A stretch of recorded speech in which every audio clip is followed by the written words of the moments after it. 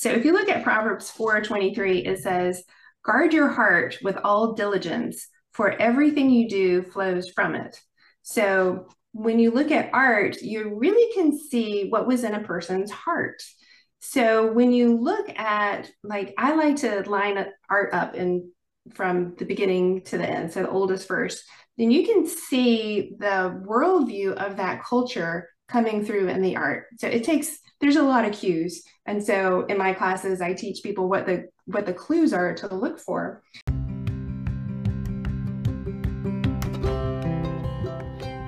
Welcome to Homeschool Conversations with Humility and Doxology, a series of interviews with real-life homeschool moms, dads, and other educators on all sorts of topics that affect our lives as homeschool parents. I'm Amy Sloan, a second-generation homeschool mom of 5, and I am so delighted that you are here. Here on Homeschool Conversations, we'll discuss educational philosophy, family life, and more. Come chat with us.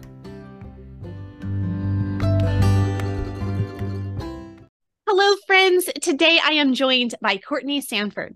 She was a graphic designer and art teacher before she had kids. Then she stayed home with her children and decided to homeschool in 2005 when it looked like they weren't really learning anything good in school. Her husband, a guy with a DIY heart, really thought they could do a better job themselves.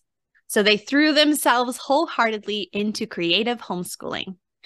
Courtney took on freelance writing and design projects within the homeschool community, and that led to writing Marvelous to Behold, a classical text for high schoolers on art history.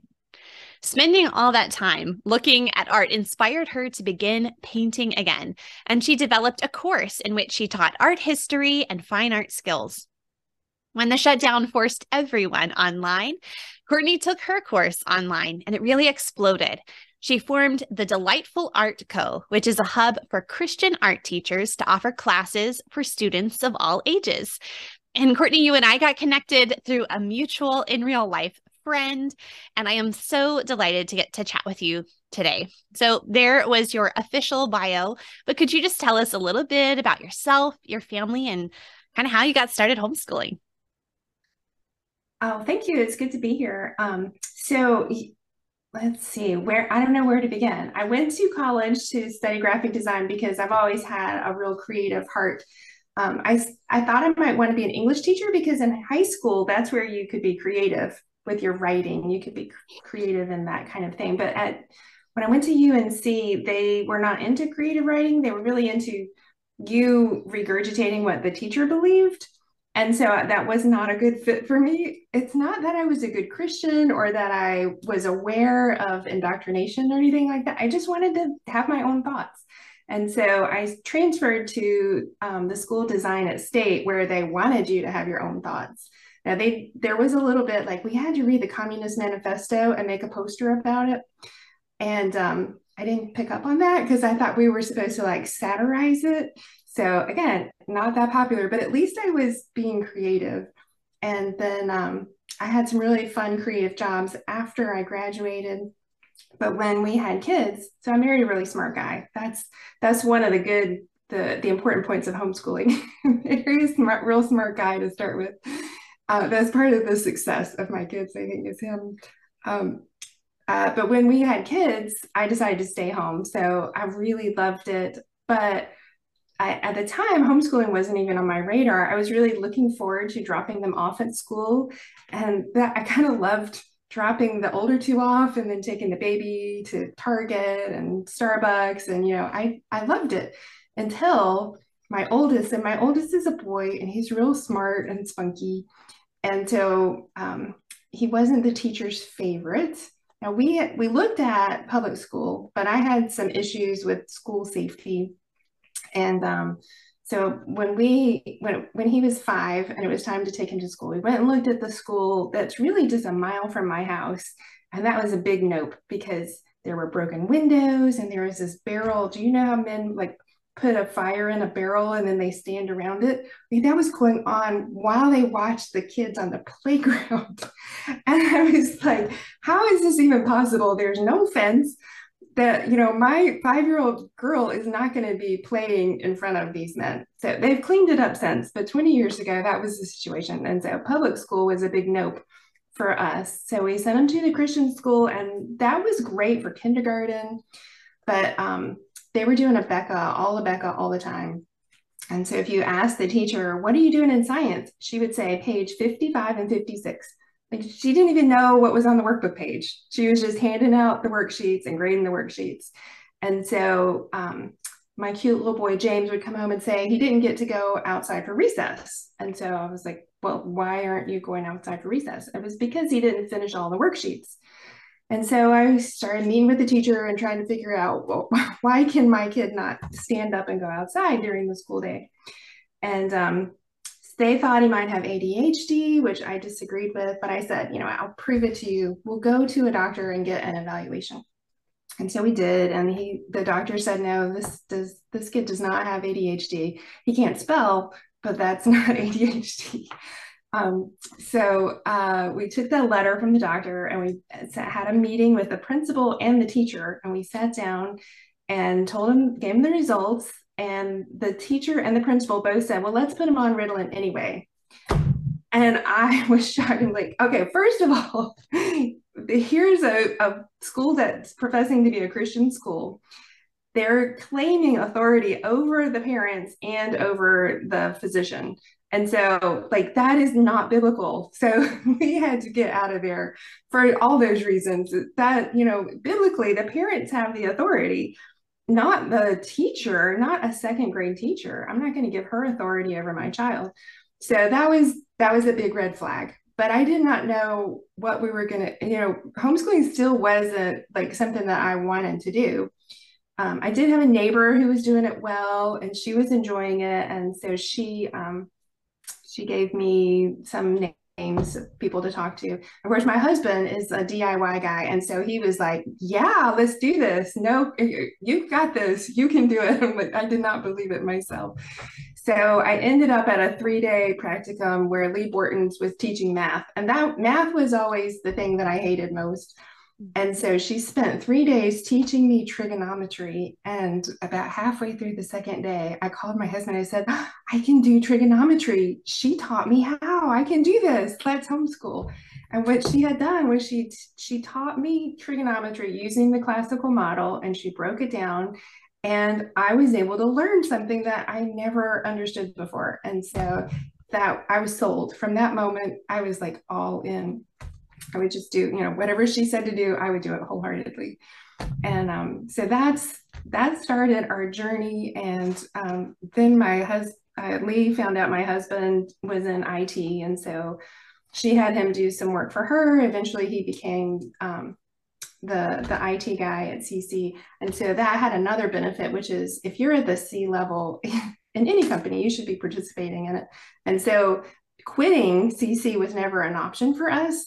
And so we just made the best of it. And I saw my friends every year agonizing, oh, should we do this or something else better? And they would agonize over it all summer and be like, that's not a problem for me. I don't have a choice. I'm going to do it. And I'm going to make the best of it. So that was also a blessing. So.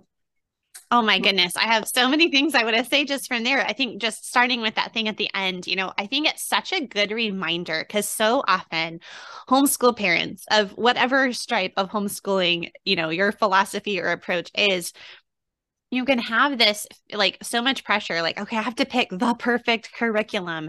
And if I don't pick the perfect curriculum or the perfect co-op, I'm going to ruin my children forever or whatever. We really globalize and make it very melodramatic.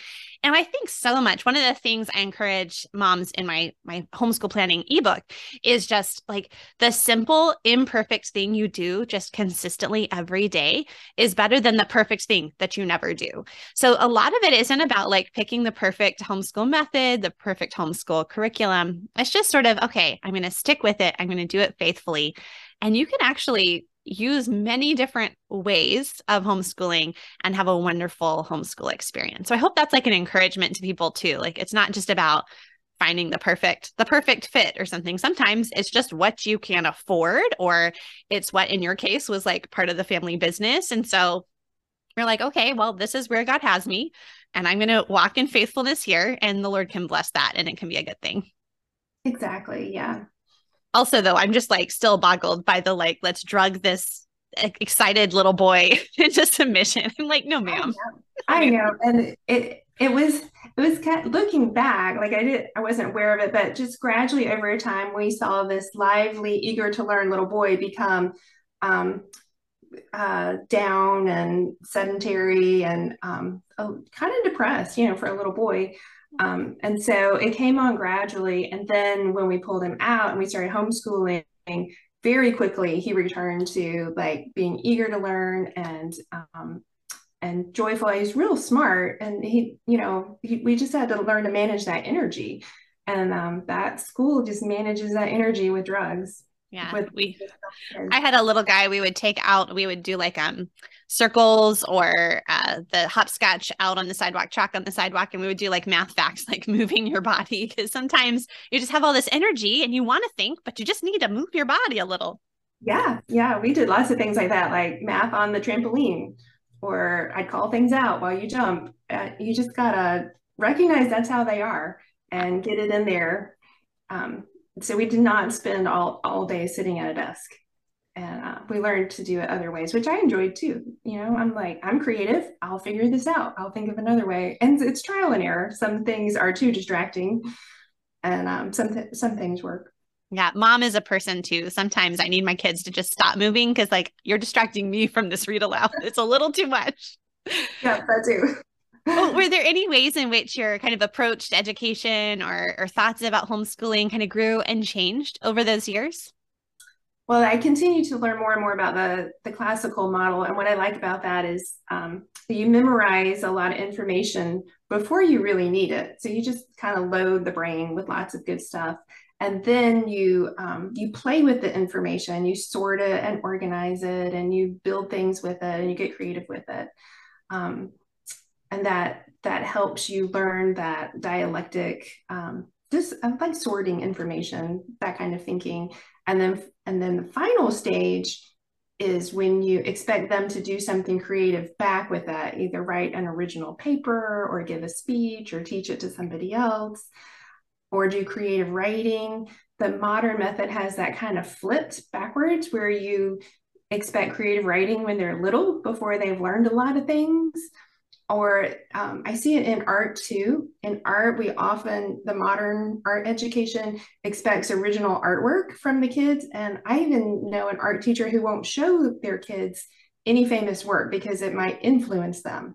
So essentially they're expecting young artists to reinvent the wheel every time. So how far are they going to get if they start from nothing? Not very far. So I'm a big fan of go ahead and tell them lots of information, get lots of information in their head, and then don't expect that creative essay or an original art piece until they've had lots and lots of practice with it.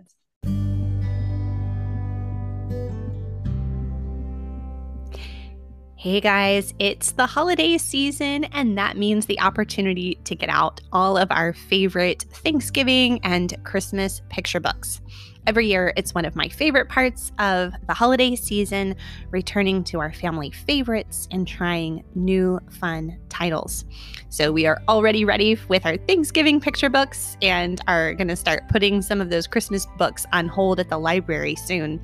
So if you would like to know some of our family favorites, you can head to humilityanddoxology.com. I have a Thanksgiving book list, a free download for you there, as well as a Christmas book download.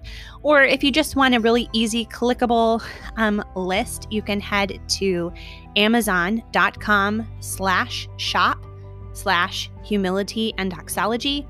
Again, that's amazon.com/shop/humility and doxology. And if I've left off one of your family favorites, I would love it if you would leave me a message via email or record an audio message and let me know what new Thanksgiving and Christmas books our family should try this year. I love that. We encourage a lot of poetry and speeches and historic document memorization in our family's memory work. And so I'll have a little one who's like reciting Death Be Not Proud by John Donne, and of course doesn't fully understand that. But as that poem becomes a part of their heart when they're older and they return to that, it has so much more depth and understanding, which is really a beautiful thing. Yeah, one of my favorite things was we had this CD with science songs in it. And so my little kids, right, as soon as they could learn to talk, they could say deoxyribonucleic acid. And I can barely say that. I know, it's just hilarious to see like a 3-year-old tell their grandpa, what is DNA? Deoxyribonucleic acid, and see their jaw drop. I know they're not supposed to be show ponies, but that is funny. And then later, when they get to that part in science, it's already in there. So yeah, that's a good example. Now, how have I evolved from that? I've gotten better at it, and I also got more laid back over the years. So like the first few years, I was so enthusiastic that I really pushed the kids, and that comes with conflict sometimes if you have a really strong-willed kid. So my oldest and I would sometimes clash. We'd have a battle of wills. And then by the third one, I was getting tired, and so the other two had worn me down, and I was a lot more likely to say, "Oh, that's good enough. Let's move on." And so, he's the baby, and I don't know if he was taking advantage of that or not, but he turned out okay too. So, I don't know what advice your listeners need to hear, but sometimes lightening up is not a bad thing. Sometimes you do need to push harder. I don't know where you are, but it might be one or the other. You might need to push harder. You might need to lighten up. It depends on the kid and the stage you're in. That's really good advice, actually. And that takes wisdom. That's where we pray for wisdom, but, and it might depend on the day too. So if you feel like you were too hard or too easy today, you have tomorrow. So yes, there's always a new day.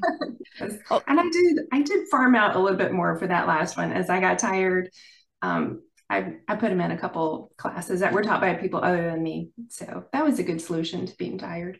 Yeah. Make sure somebody else is strict when you're feeling worn down. Yeah, I actually paid someone to grade that math, and that was the best money spent because I was so tired. I love it. Well, Courtney, I want to talk to you about art, but before I do that, I would love to hear if there are any last favorite parts of homeschooling, or maybe some challenges that you faced with homeschooling. I think my favorite part of homeschooling was having their dad involved. So the best thing I think we did was that he read aloud to them every night. And part of that was we were solving this problem of this wild, rowdy kid who didn't want to go to sleep. And so my husband was like, I will just read him down. I will read until he falls asleep. It turns out he can stay awake a long time. And my husband can read for a long time. And so they just plowed through tons and tons of books. And I really think that was probably the best education that you can give your kids. So every night he would read for at least an hour aloud to the kids. And I learned to not get involved. Like, I don't pick the books. If I suggested a book that was pretty much the kiss of death, they would not want to read it. So it was totally up to him. And so he would go to the bookstore and buy whatever he wanted, and I had to keep my mouth shut. So I remember one night I would listen, I would let him be with the kids, but I could hear from another room. And I also enjoyed that time to myself, knowing the kids are getting something and it's not me. So it's a nice little break, but I could hear them. And he was reading. I know some people don't like Junie B. Jones because the grammar is not correct, but we thought it was hilarious. And there was this one book where she's getting ready to graduate from kindergarten, and they're all wearing these white graduation robes, and the teacher leaves them alone in the room. And you just know Junie B is going to do something ridiculous. And sure enough, so I started laughing just knowing that it's coming. And by the time we got to the part where Junie B is coloring on everybody's robes with markers, my husband and I were crying, laughing. It was just so funny. So that was, he remembers that too. It's just one of our highlights is that we enjoyed school as much as the kids did. So that was fun. And then another thing we did was when we were doing middle ages. We would say like middle ages for the whole school year. So I had two other families get involved, and we decided we'd have a great big medieval feast. And the dads overheard, so three moms planning like the food and costumes and games and stuff, and then the dads go, "We're going to build a real trebuchet, like real trebuchet." So one's a builder, one is a software developer, and the other one is also a builder, but he can weld. And so the three of them together built a real trebuchet. And they had like computer models because they wanted to throw pumpkins over the tree line and clear the tops of the trees and then land in the woods so they wouldn't have to clean it up. And so it was just like months and months they spent like designing the hinges and doing the physics behind it. And of course, the kids are little, they didn't get involved in the physics of it, but that was so much fun. And then everybody brought their pumpkin and everybody could launch their pumpkin over the treetops. And oh, that was so much fun. That was really cool. That's amazing. I want to now go build a trebuchet. Yes, you will not see your husband for like 6 weekends in a row, but totally worth it. Oh, that's awesome. Yeah. Well, let's talk a little bit about art. And Courtney, I know you love art, you teach art, but can you kind of like give a picture? If someone's listening and they're like, but why is art history really even important? Like, why does this matter? What would you sort of say about, the person who's just wondering whether it's even worth investing in art history? That is a great question. So if you look at Proverbs 4:23, it says, "Guard your heart with all diligence, for everything you do flows from it." So when you look at art, you really can see what was in a person's heart. So when you look at, like, I like to line art up from the beginning to the end, so the oldest first, then you can see the worldview of that culture coming through in the art. So there's a lot of cues. And so in my classes, I teach people what the clues are to look for. So if you look at art from the Middle Ages, you've probably seen those icons where Mary is holding baby Jesus, but baby Jesus looks like an old man and he does not look like a baby.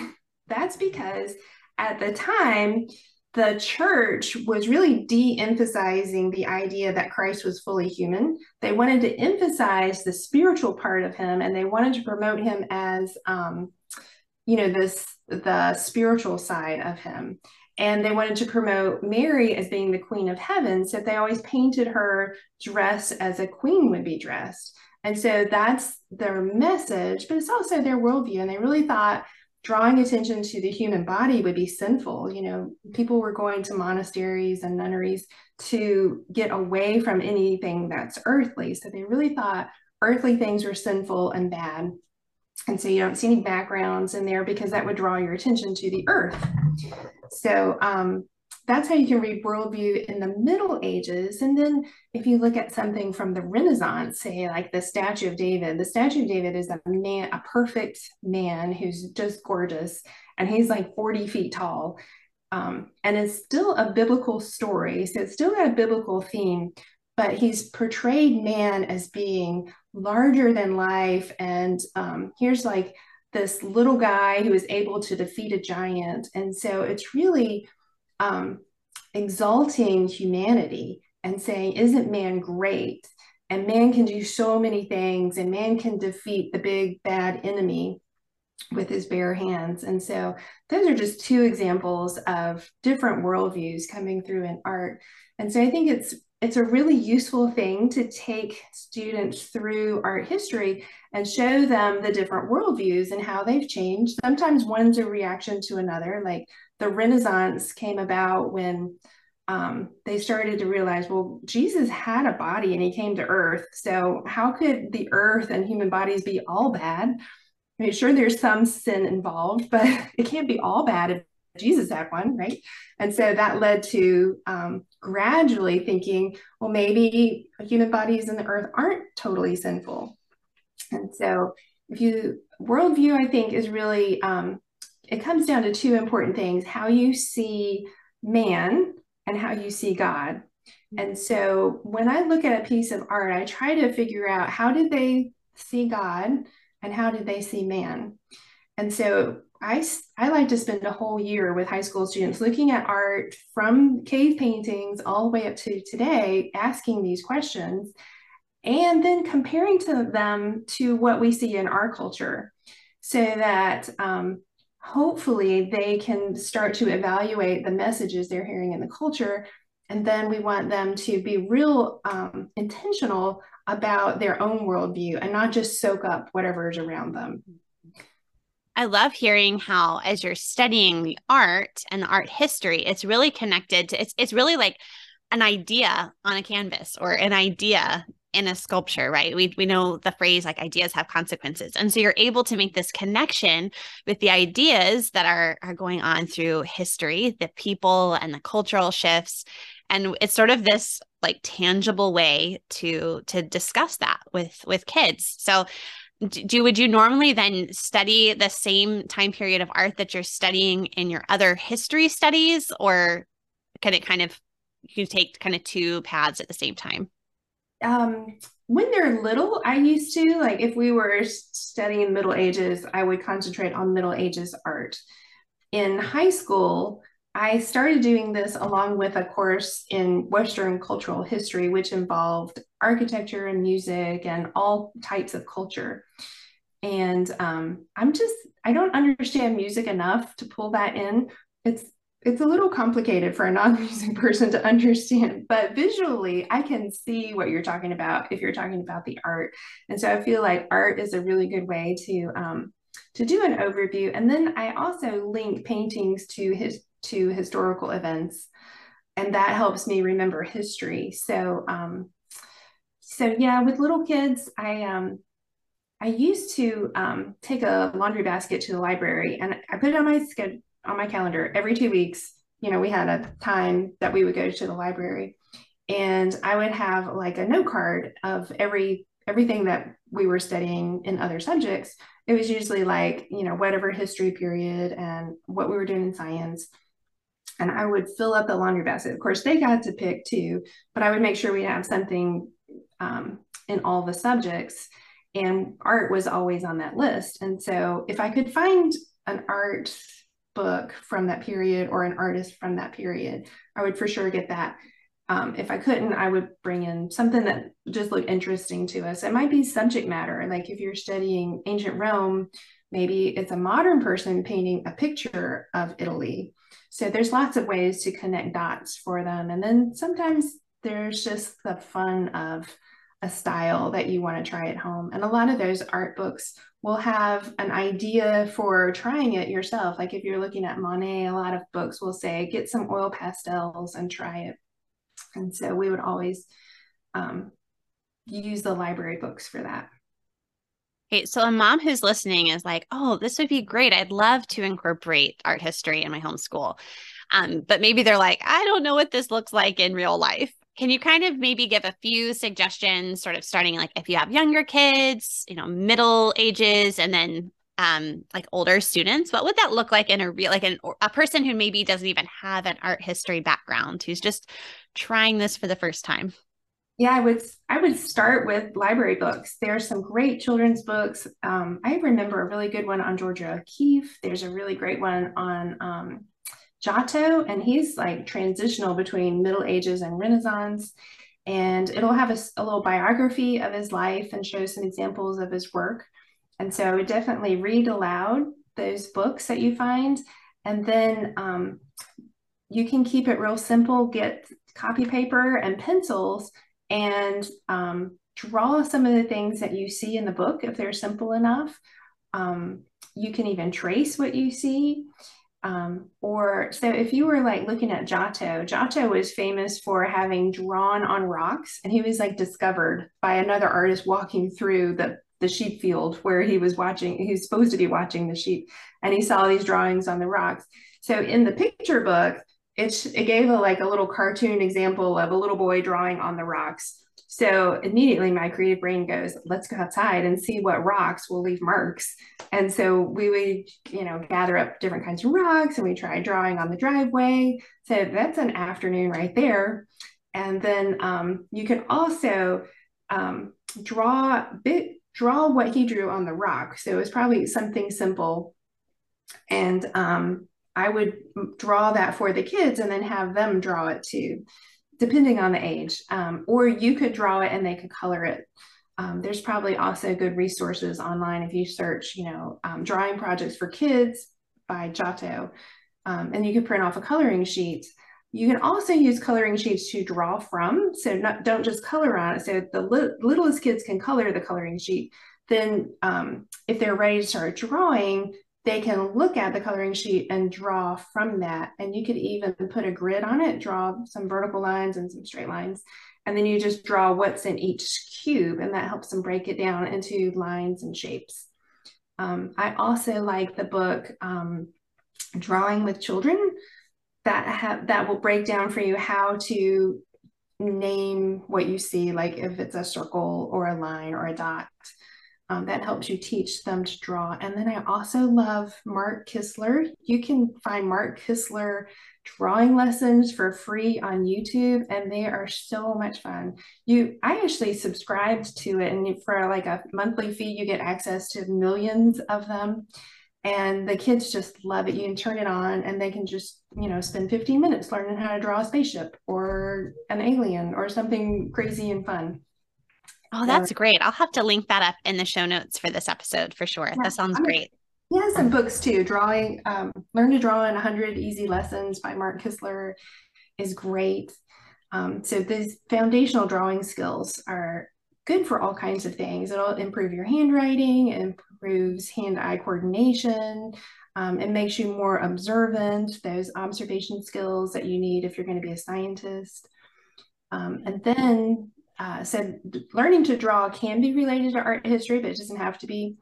And then as they get older, you can get more advanced books about the artists and just read everything about art history. And the library is full of great things. In fact, I think there was probably a section in the children's section on art, and you can just randomly pull a book every 2 weeks. And I would just add an artist every 2 weeks.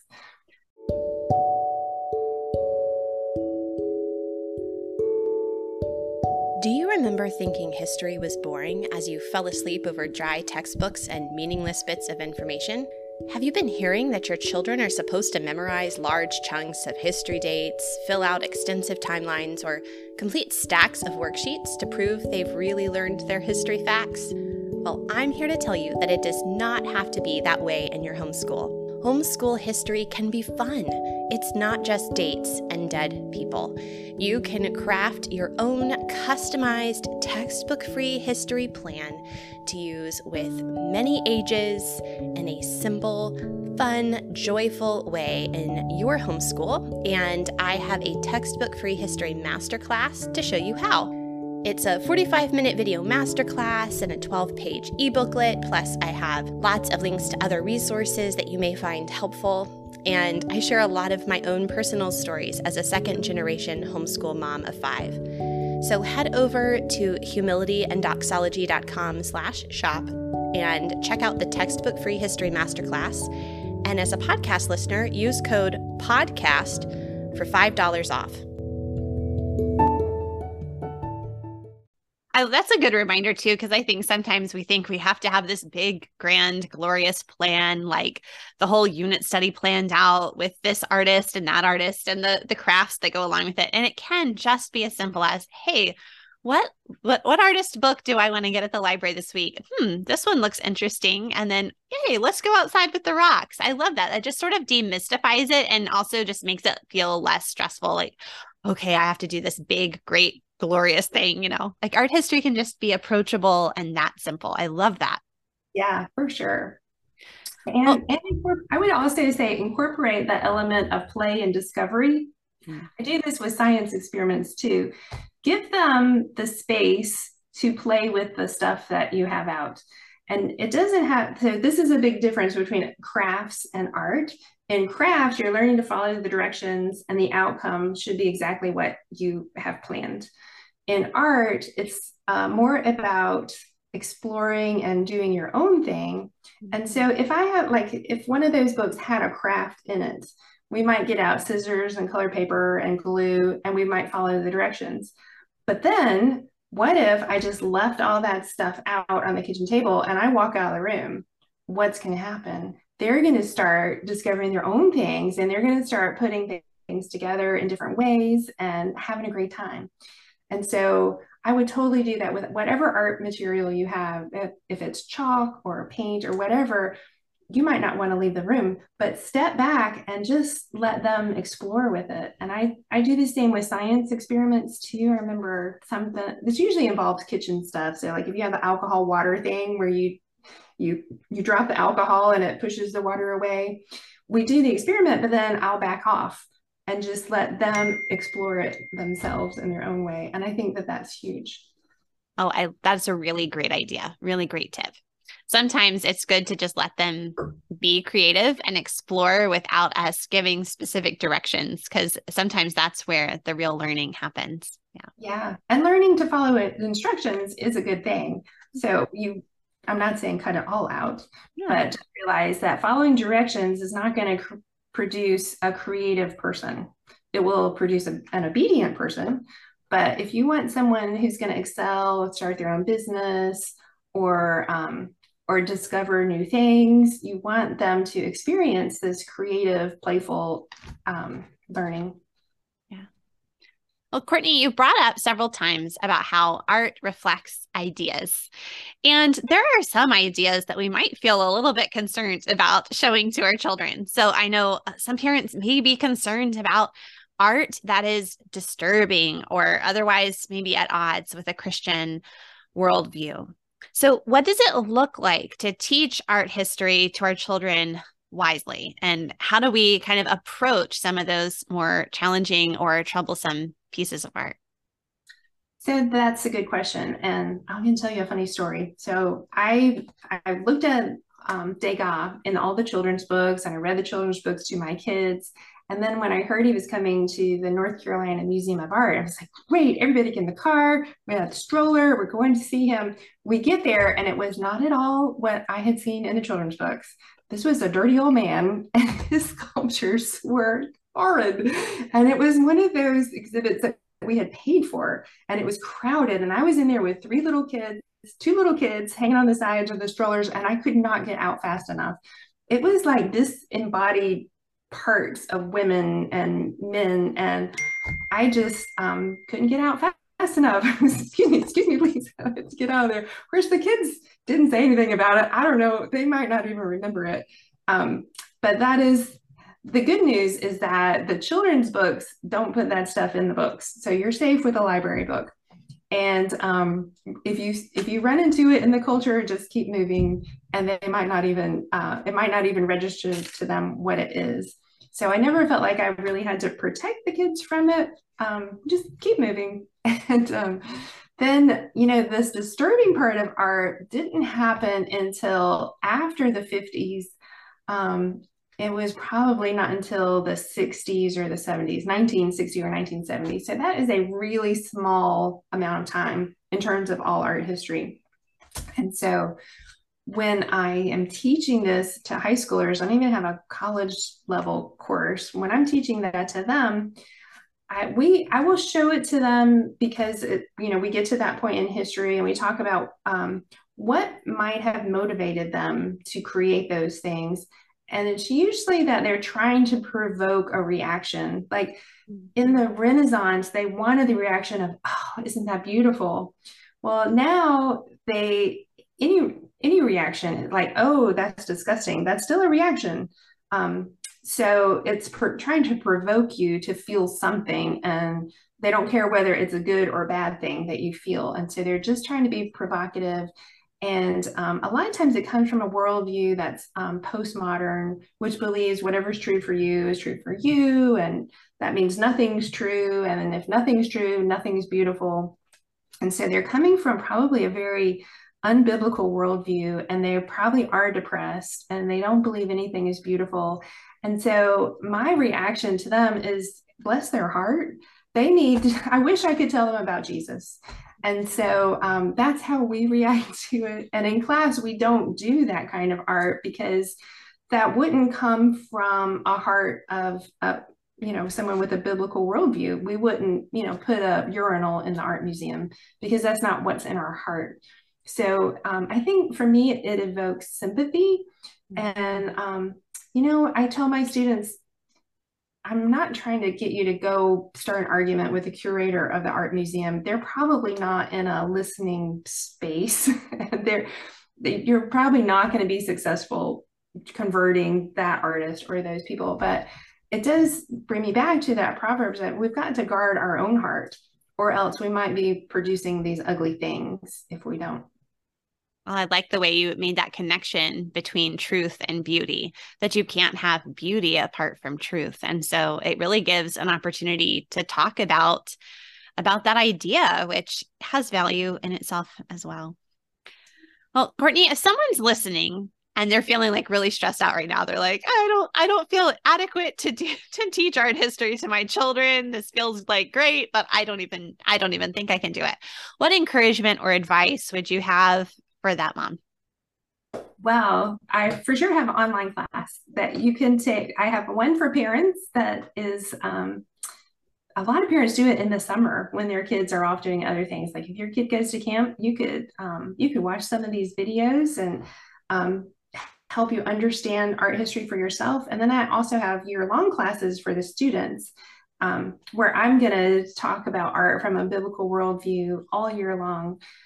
So there's that. And then we also have courses for younger kids. And I don't really worry about the worldview and the philosophy until they get to high school.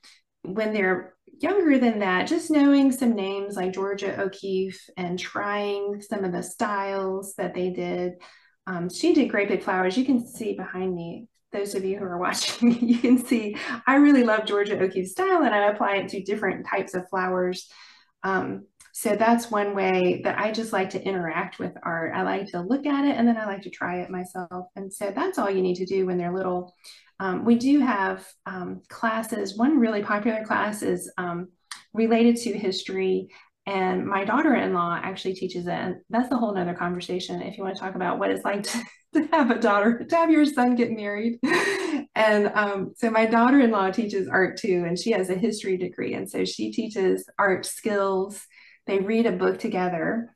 And then she and I together will think of an art project related to what they're reading. So like if they read Little House on the Prairie, we might do a landscape of the prairie and talk about what plants grow there and draw some of those plants in our landscape. So that kind of brings the book to life a little bit for them. So there's a lot of other ways you can incorporate art into what you're doing. If whatever you're talking about, can you find a simple picture of it and draw it? If you're doing science, do you want to draw the things that you used in your experiment as part of your lab report? Anytime you incorporate drawing into what other things that you're doing is going to really fire off lots of different connections in their brain. So it might not look amazing. It might just look like scribbly, scrabbly stuff to you. But in their heads, they're making all kinds of connections. They're using their creative brain to process their science or their history or something else. Another thing I like to do is read a poem and then draw the things that were in the poem. So if I read Rossetti's poem, Brown and Furry, Caterpillar in a Hurry, Take Your Walk to the Shady Leaf or Stalk, then we go draw caterpillars, or you can even make a caterpillar craft and keep reciting the poem. That's going to fire off all different kinds of connections in their brains. So it's really good for their little brains. Well, that is really fun. I love that idea of incorporating it with poetry study as well, since poetry and poetry memory work is such a huge part of my homeschool.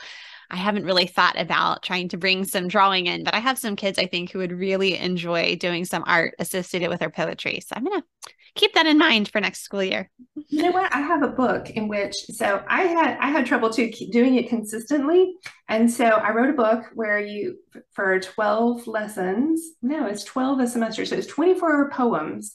And after each poem, I've given you some ideas for an art experience after the poem. One of those is the caterpillar. And then I teach you how to draw a caterpillar. So okay, that is so fun. You'll have to send me the link to that and I'll put it in the show notes. That is awesome. I love it. It's really fun. And then you can use the poem for copy work and for memorization. And they're mostly fun. I include Jabberwocky and some fun things like that. So that's one of my favorite things because it's something I wanted to do with my own children, but I had a really hard time sticking to a schedule. Like I would do 2 or 3 and then forget about it. And so I thought, well, this, if I had a book that I did once a week throughout the school year, I might develop the habit. So I hope that that is helpful. Courtney, this has been great. I'm so glad to have gotten a chance to chat with you. Here at the end, I'm going to ask you the questions I ask all my guests. And so the first is just, what are you personally reading these days? I am reading Nancy Pearcey's book, Love Thy Body. She has a newer one out, but I'm like one behind. So I'm really enjoying hearing her. She was I want to say a disciple. She was a student of Francis Schaeffer, and Francis Schaeffer is one of my heroes. He wrote How Shall We Then Live, which is how a Christian should interact with the arts. So she's like second generation. And so I hang on every word that she writes. So that's that's the book I read when I'm like awake and I have some brain power left. And then I usually have a historical fiction novel. And so I bought several. When I went to Italy this past March, I took a group of college students to Italy and we stayed in Florence for a week. So I bought several books and I'm going through them very slowly. So right now I'm reading The Bookseller of Florence.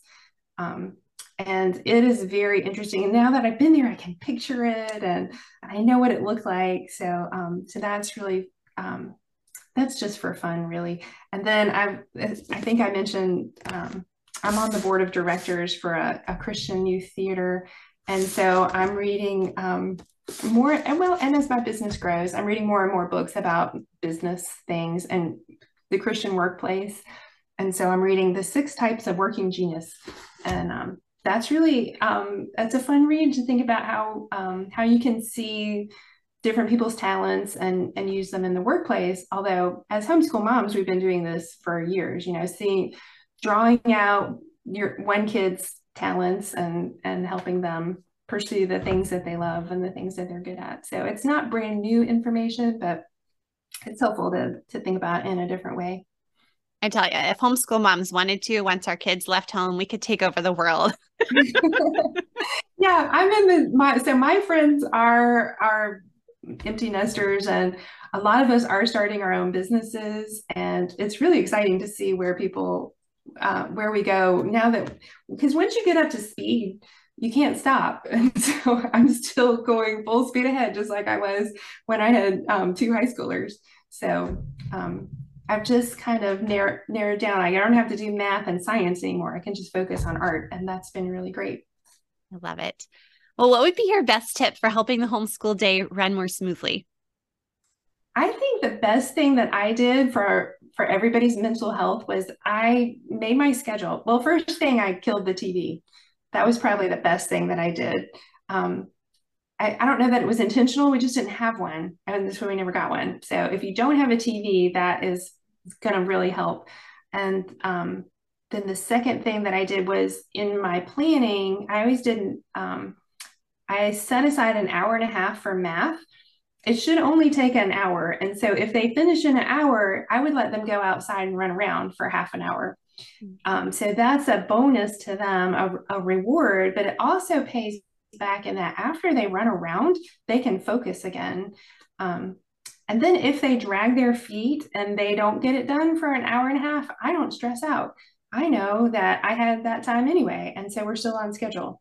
So that was probably the smartest thing I did the whole time. And then that just sets your day off really well. If they need an hour and a half to get through their math, that's not a big deal. Yeah. And then usually I would end up with like 20 minutes break too. So I'd have another cup of coffee while they were outside. I love it. Brilliant. As a sneaky mom tip. Yes. Yeah, they did not know that an hour and a half is fine with me. Yeah. They knew the goal was an hour and then they could play. So yeah. I love it. Well, Courtney, where can people find you and your art resources all around the internet? We are at www.delightfulartco.com. So Delightful Art Company, but we shortened it to Co. Perfect. And I will have that link in the show notes for this episode, along with the other things we've talked about over at humilityanddoxology.com. Thank you so much, Courtney. Thank you.